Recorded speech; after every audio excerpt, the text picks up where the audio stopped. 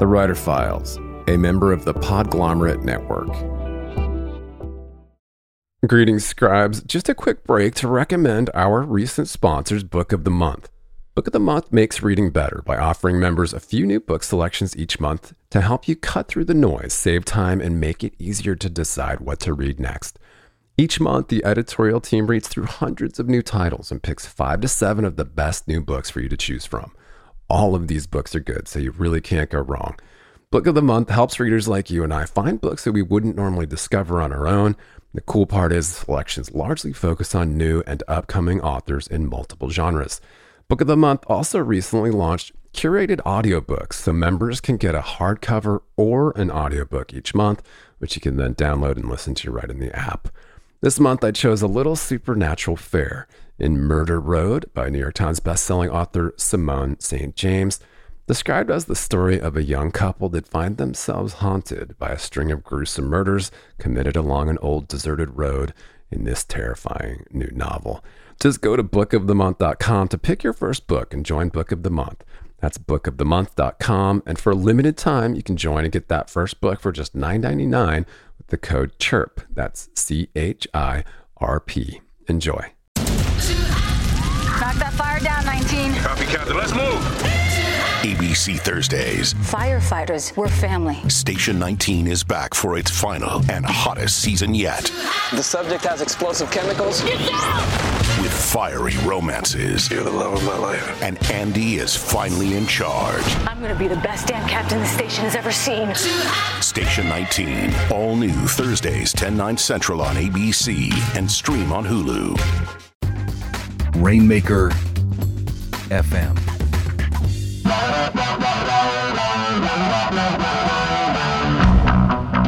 And welcome back to the Writer Files. I'm still your host, Kelton Reed, here to take you on yet another tour of the habits, habitats, and brains of renowned scribes. In part 2 of this file, the co-creator and co-writer of the #1 international hit podcast, Welcome to Night Vale, and New York Times bestselling co-author of the novel of the same name, Jeffrey Cranor, returned to talk to me about the importance of collaboration, deadlines, and bad writing. In addition to producing and touring with the theater ensemble, the New York Neo-Futurists, the playwright and author tours with live shows for the Night Vale Presents production banner, co-created with Joseph Fink. Night Vale Presents now produces 4 podcasts that sit atop the charts, including Within the Wires, also created by the author. And they've recently published 2 volumes of episode transcripts that include extras for fans of their original show. Welcome to Night Vale has been described as NPR meets The Twilight Zone, a sci-fi broadcast about a small desert community where strange mythologies abound and all conspiracy theory is potentially real. In part 2 of this file, Jeffrey and I discuss the power of productive procrastination, how making the familiar strange produces great writing, why it's really hard to be good all the time, how the battle against expectation can surprise readers, and the art of great audiobooks as performance. If you're a fan of the Writer Files, please click subscribe to automatically see new interviews as soon as they're published. And if you missed the first half of this show, you can find it in the archives on iTunes, on writerfiles.fm, and in the show notes. This episode of the Writer Files is brought to you by Audible. I'll have more on their special offer later in the show, but if you love audiobooks or you've always wanted to give them a try, you can check out over 180,000 titles right now at audibletrial.com/rainmaker. That's cool. I like that. Do you lean into procrastination, or do you kind of have some tricks for beating it? Oh, I definitely lean into procrastination. I'm really bad at procrastination. I think the number one thing that helps me with procrastination is allowing myself to put something off, as long as I am doing something else productive in its stead. And I think that if I find myself spending too long, just like, oh, you know what, I'm just gonna hang out and play a game while listening to a podcast or something, really unproductive things. Not that those are bad for you.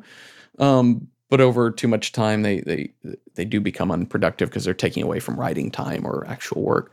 But I think, there's always some business to be done as a writer. For Joseph and me doing Night Vale Presents, there's a lot. It's a business, right? So we do have to respond to emails and do make decisions and go back and forth. So a lot of times I'll take some time away from writing to just get myself in front of a computer, do those little things, return some emails, check everything, play the game of can I get to inbox 0, stuff like that. Those are good procrastination things because they're in front of the computer, which is where you should be writing.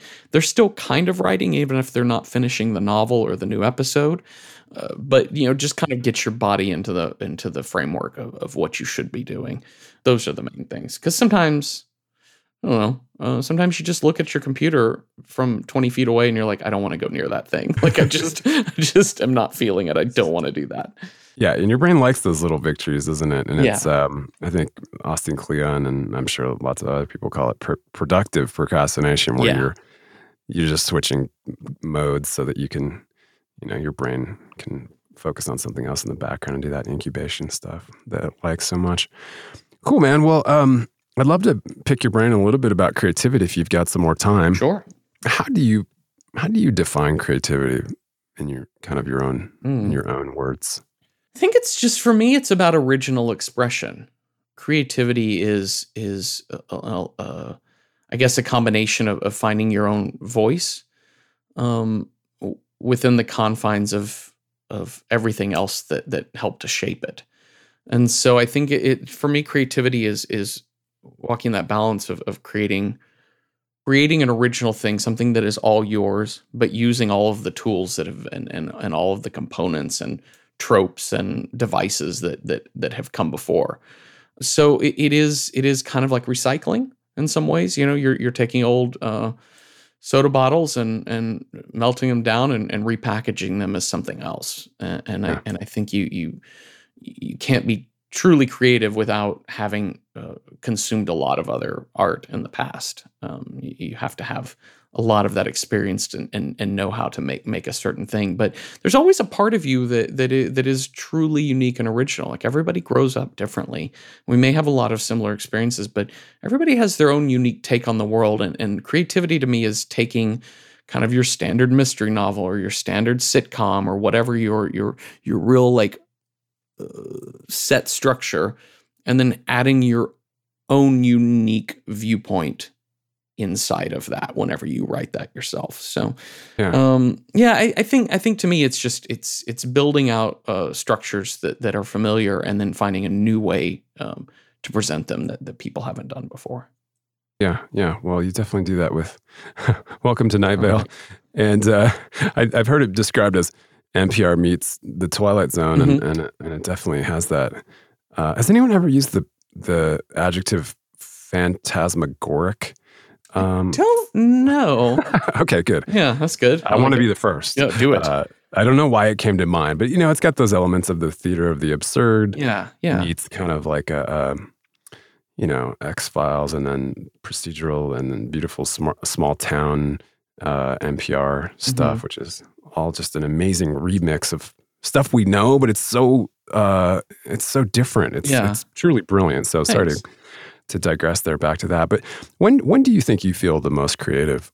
That's a really good question. I feel the most creative. I mean, the the sort of cheeky way of saying that, I think, is after I've created something really good. Then I look back and say, oh, I was in a really creative mood. I was really, really feeling it then. But it's a little bit true that a lot of times I don't know how creative I feel until later, after I've made a thing. And then I can look back on it and sort of feel that. Because some days I don't know. Some days I feel like I just created sort of lackluster garbage. And that's harsh. That's not what I meant to say. But some days I feel like I created something that just isn't as special as other days. And then when I go back and look at it later, I'm like, oh, this is fine. This is good. This is completely usable. I like this, and feel like, oh, I was feeling very creative. And some days you feel like, man, I'm really killing this. And you go look at it later and you're like, wow, this is completely overwrought, super overwritten. And, so it is a little tough. I mean, I think usually the feeling itself of feeling creative usually happens about half an hour to an hour into working on something. And it usually it's if I feel myself on a roll, a couple days ago, I really cranked through like 6,000 words, and I kind of did it, over the course of a long stretch of an afternoon. I just felt, man, I'm really, really working through this. I'm really this is flowing really, really well. Man, I just had a really good joke to insert into this paragraph, and this really feels good. And so a lot of it is just kind of getting into a rhythm, and if I can get myself into the rhythm, I'm feeling very creative. Now, whether or not that stuff is any good, I'll know a few days later when I go look at it again. Yeah. How do you make a vacation last? How do you hold on to the joy, the clarity, the calm? Easy. You go to Aruba. You'll spend your time relaxing on cool, white, sandy beaches and floating in healing blue water. You'll meet locals brimming with gratitude for an island that redefines what a paradise can be. You won't just feel great. You'll feel relaxed, renewed, and ready for life. That's the Aruba effect. Plan your trip at Aruba.com.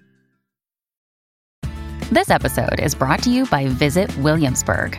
In Williamsburg, Virginia, there's never too much of a good thing. Whether you're a foodie, a golfer, a history buff, a shopaholic, an outdoor enthusiast, or a thrill seeker, you'll find what you came for here and more. So ask yourself, what is it you want? Discover Williamsburg and plan your trip at visitwilliamsburg.com. I think sci-fi author Andy Weir had a very similar thought on it, and it was just that he looks back on these, he just makes sure that he writes it, and he doesn't always feel awesome when he's writing it, but looking back, it didn't matter. Yeah. That those things were equally as important to the process. Well, that's cool. Do you have a creative muse at the moment? I don't.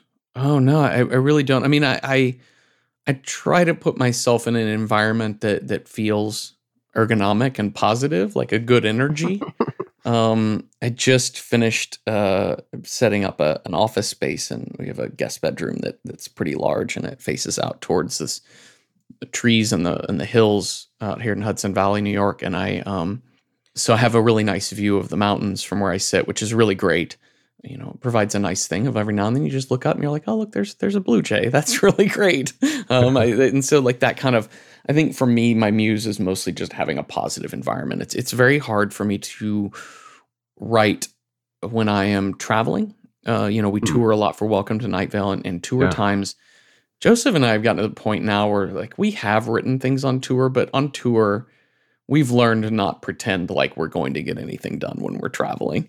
Because when you're on an airplane, airplanes are inherently uncomfortable and stressful. And it's hard to sit and write in that little tiny cramped seat where somebody leans back into your lap. And hotel rooms equally so, especially when what you're doing is touring. So you arrive at a hotel at 3 p.m.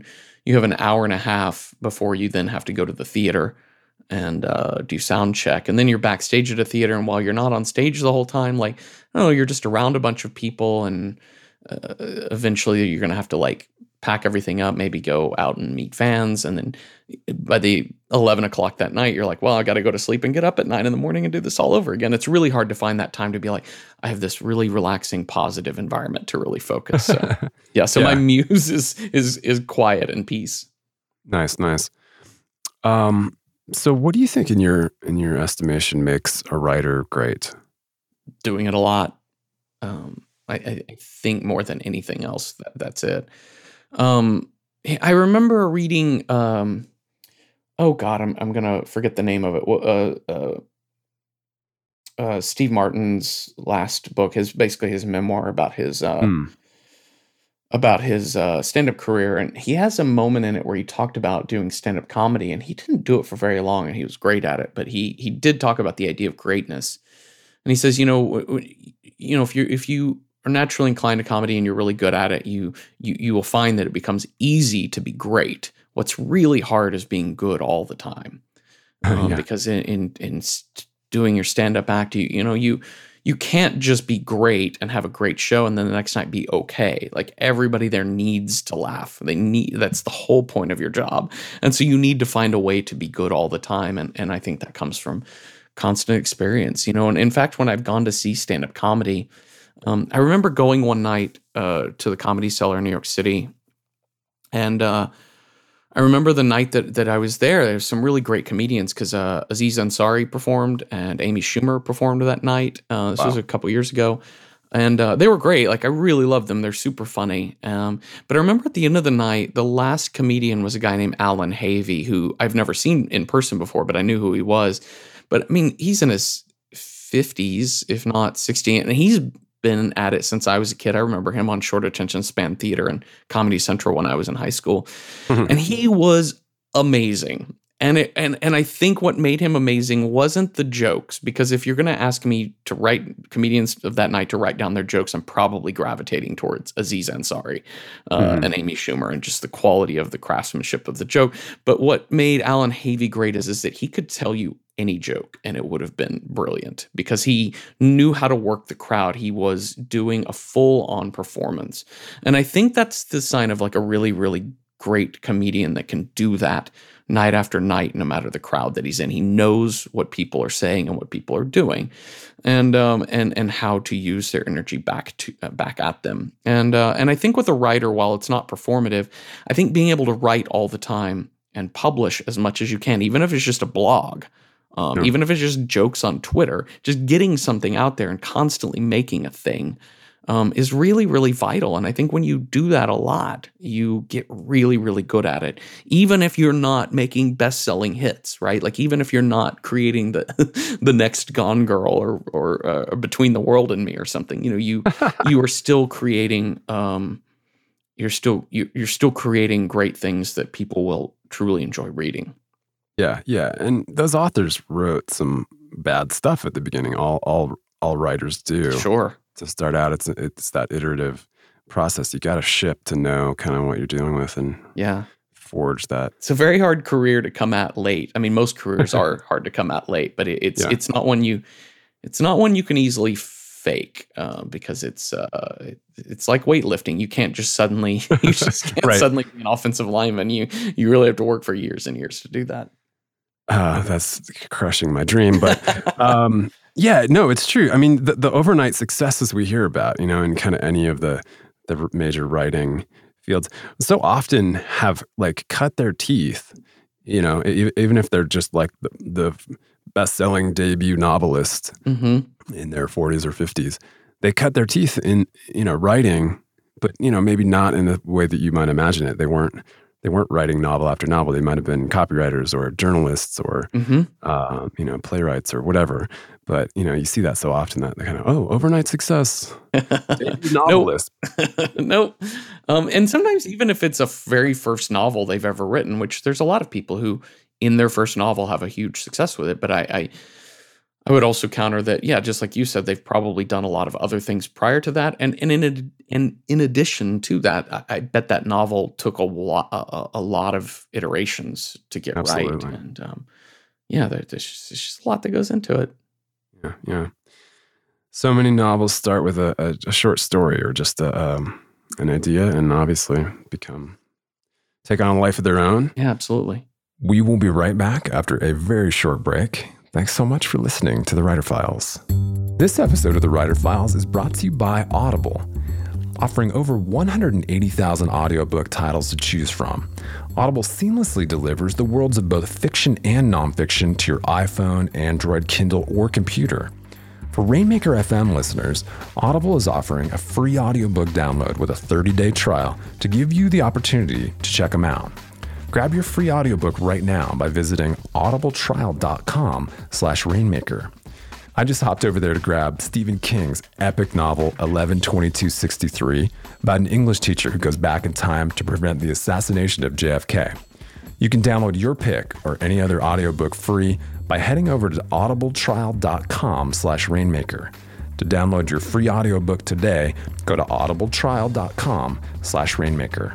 Do you have a couple favorite authors kind of sitting on your nightstand or playing in your headphones? Let me try to answer that. I'm going to turn to my left and look at my bookshelf.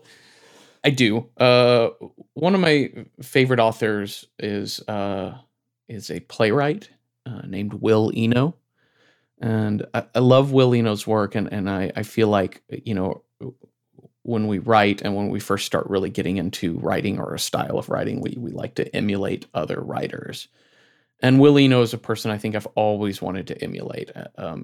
He writes plays, he writes dialogue plays, but he also has a whole bunch of monologue pieces. And the first of those that I read was a play called Tom Paine, based on nothing, and it is a solo performance.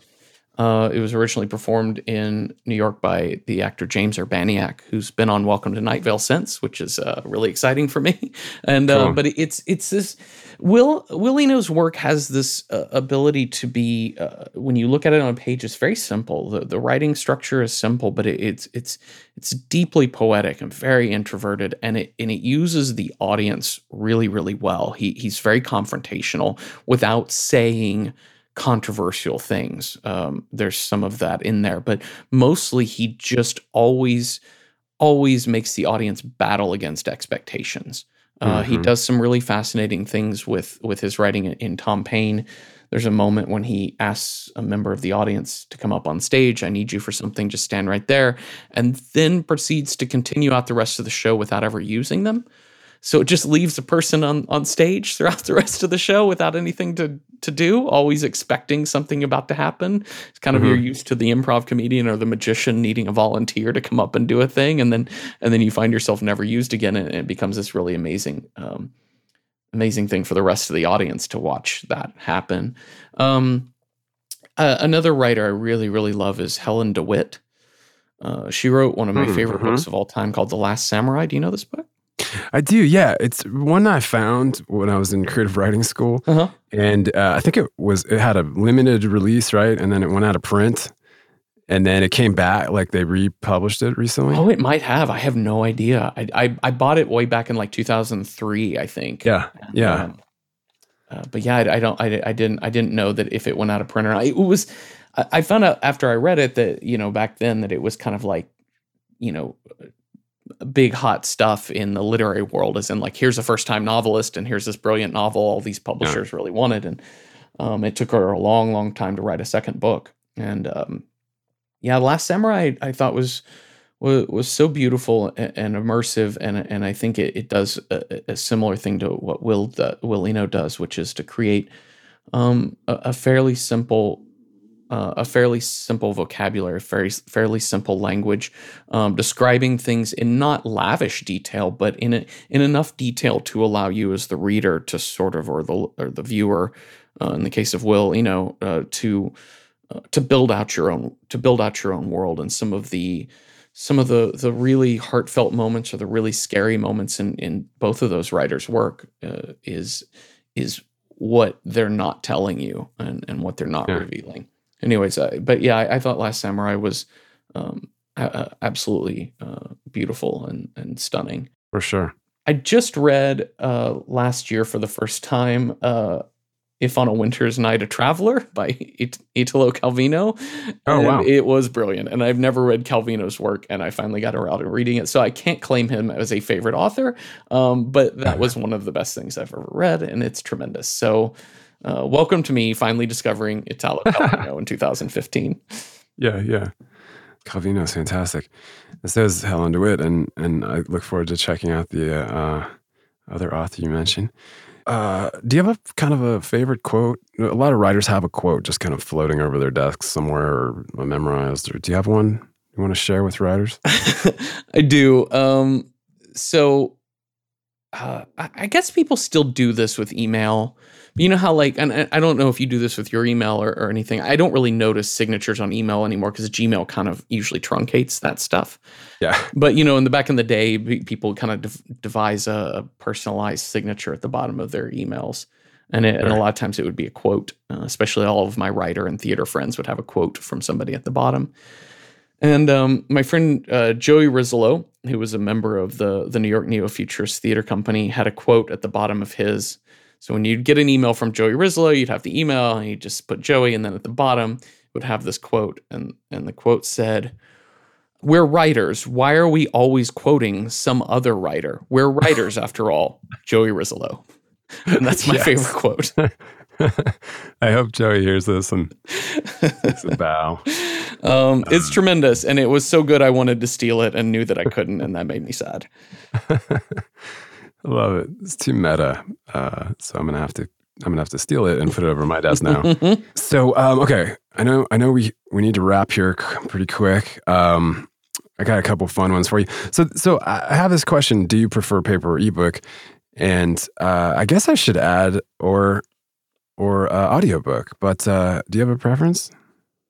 I love audiobooks. I've always loved radio. I've always loved listening to things. I hope that's not heretical to say, but I love audiobooks, and there's a real distinct art to them. I'm much more willing to give up on an audiobook than I am on a printed book, because a printed book is it's all your fault if you can't get it right. Whereas the audiobook sometimes they just don't translate well for me. Like sometimes the performance is just not quite there, or the book doesn't work as an audiobook. For sure. So I mean, I think guaranteed getting a good quality is going to be much better in a book than in an audiobook, because there's just so many other moving parts to audiobooks. But God, I just love them. It just is so great when you find great narrators like Robertson Dean or George Guidall. There's just so many really, really good narrators out there that do a fantastic job. Definitely prefer printed book over ebook, just because it's more lasting. It feels more memorable to me. There's the physical weight and the touch of the pages. I don't even think I'm being romantic when I say that. I think that's just physiology. I just think your body is more likely to hold on to information that's tangible, that you've actually touched. But that being said, I'm not opposed to ebooks. I travel a lot, so I definitely have to go ebook quite a bit, and that's fine. They're great. They're super excellent for traveling because I don't have to have 5 pounds of books in my bag. Yeah. Hybrid. The medium is the message. Add Marshall McLuhan to my list of people. I really love his writers. Yeah. The medium is the massage. Yes, I have that book too. It's great. My mom recently gave me a vintage copy of that, and I was like, I think I spelled it wrong. Oh wait, that was intentional. All right, so if you could choose one author from any era for an all expense paid dinner to your favorite spot in the world, who would you choose and where would you take them? It's a great question. I feel like I would do one of two things. I mean, partially there's somebody like, there's a person like Will Eno that I just mentioned a little bit ago, who's living not that far from my own age. Maybe we're 10 years apart. And that's somebody that I just think professionally I would just love to meet, because he's had such a profound influence on my life. That being said, I don't know how comfortable I am with meeting people I'm a big fan of. There's a lot of people I enjoy meeting that I really appreciate their work. But sometimes when you reach the level of I'm a fan of you, like you just can't not have shake voice when you do actually meet them. So I feel like maybe that would be counterproductive. I would be really interested in someone like Jane Austen. If only for the fact of you have a person who managed to write quite a bit given the time frame she wrote in, but did not write for a very long time. And I think I'm always curious about the level of writing that she was at, which was we're talking the upper echelon of Western writers. She was absolutely brilliant, and of that era, there's so little known. There's a lot known, but there's so little. There's so much that's been repressed about women's histories in the history of humankind, and I think that we're missing so much of her story because we didn't canonize women the same way we did men. Like any average man from that, some just spare earl or viscount gets pages in an encyclopedia, and there's so many women who did not. And I think we're missing a lot of her life, and I would be very interested to know more about her and more about her writing process and about who she was during that era. Interesting. And where would you go for dinner? That's a great question. Oh man, there's a really great restaurant and brewery in Athens, New York called Crossroads that I really enjoy. They always have really excellent stuff. So maybe we'll go there. My knowledge of restaurants in England is much more limited. I skipped over one earlier, but maybe before we get to your writing advice for fellow scribes, you could tell us how Jeffrey Cranor unwinds at the end of a long writing day. I'll tell you what I did last night after the end of a long writing day, which was my wife Jillian had gone to the store and got some food, and then I kind of finished up right around the time she got home and started making dinner. So I went upstairs and helped make dinner and chopped up some peppers and grated some cheese and made some bread, and we poured some wine, and we had a go at making a flourless chocolate cake, which we hadn't tried before. I think we overbaked it a little bit, but for the most part, came out really tasty. It wasn't super dense, which was really great. If only slightly dry on top, so that was a problem. But yeah, cooking and having wine or a bourbon or something like that, just like I can't do that every night of make flourless chocolate cake and throw back a bunch of wine and stuff like that. But I think cooking, having an evening to like just cook and have nice food and things like that is one of my favorite things to do to unwind. Nice. Yeah. Well, to kind of wrap it up here, do you have some advice for your fellow writers on how to keep the ink flowing and the cursor moving? I think you have to make opportunities for yourself, self-publish, self-produce whenever you can. Always give yourself a reason to have to make a thing. Not just you want to make a thing, but make a path that you have to make a thing. If you have a blog, tell people that you put out a new post every 48 hours at noon every other day, or at Mondays, Wednesdays, and Fridays at 3 p.m. You will have a brand new post about this subject. And make those paths for yourself. Make yourself have to make a thing. And when you do that, you feel like you are indebted to more than just yourself. I think that's the number one thing. Lock, Stock, and Barrel with Jeffrey Cranor. Best-selling author, co-creator. Welcome to Night Vale and Night Vale Presents World. Lots of stuff going on to find out there. Is the best way to connect kind of with that world at welcome to nightvale.com? I think that's the best way. Also, we put a lot of updates on our Facebook page and Twitter account too. Excellent. So look for all that there. I will link to all of those in the show notes. Congrats on the new show Within the Wires, which is fantastic. You can find those wherever fine podcasts are consumed. Does that sound awful? That's great. Wherever you get your podcasts, iTunes, Stitcher, wherever. Yeah, absolutely. There's so much out there to find.